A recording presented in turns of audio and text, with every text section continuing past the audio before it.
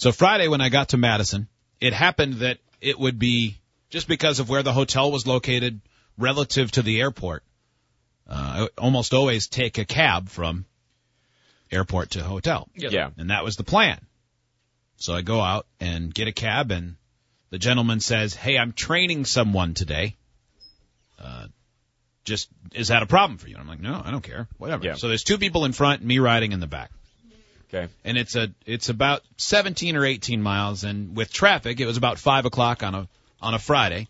So it's going to take a while.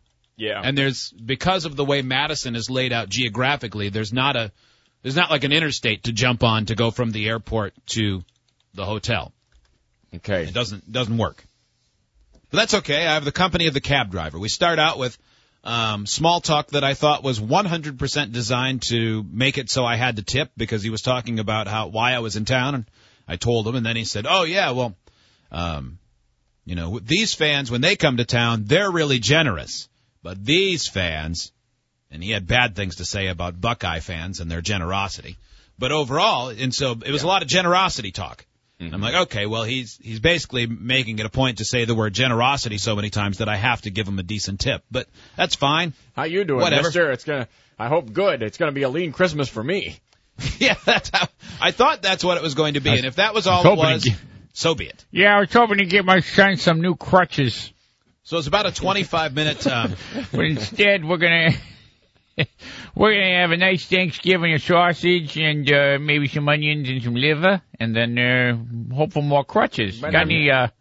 But it won't actually be those foods. It'll have to be like a dead animal, a finch, maybe.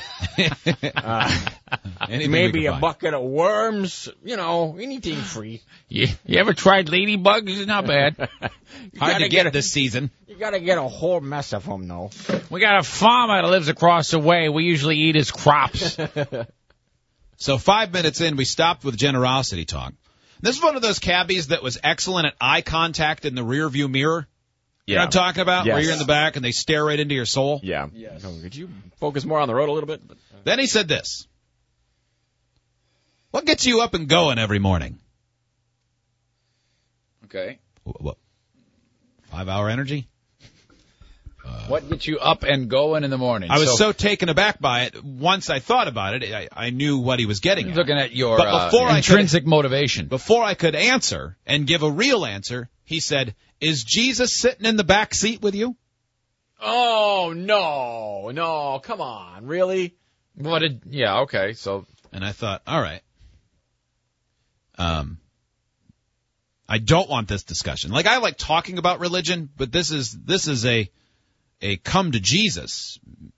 Yeah, this is an intervention happening. Suddenly you're captive in a vehicular type of revival. Course, I said yes, I assume so. I thought I'd answer affirmatively, but with a bit of a joke, and hopefully we would change the subject to weather. Yeah, and he's taken up more than his fair share of the back seat. Well, he just farted. Answering yes, I don't know what it would have been like if I had said nope. But I know answering yes started with 20 minutes of stories about faith, all that ended with him saying, does this make you more faithful?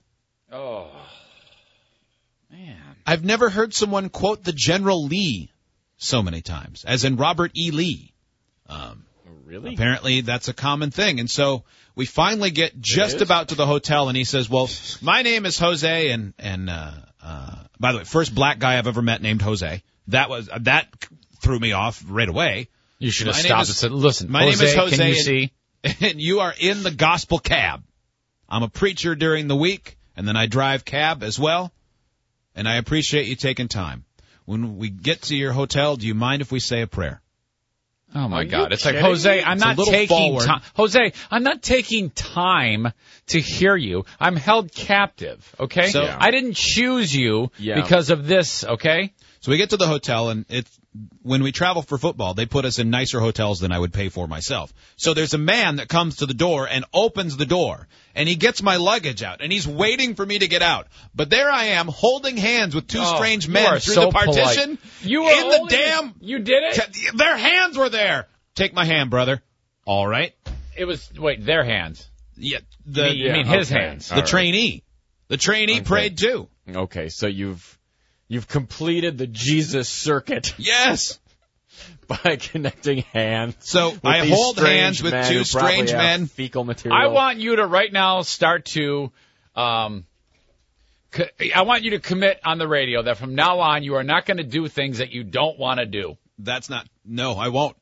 I will. Why do you so often do these things that I know you didn't want to do that? You know what? The prayer only bothered me To because what end? I didn't want to hold hands. But if someone believes in God so much that they think they can improve my life by offering a prayer for me, that actually made me feel kind of good.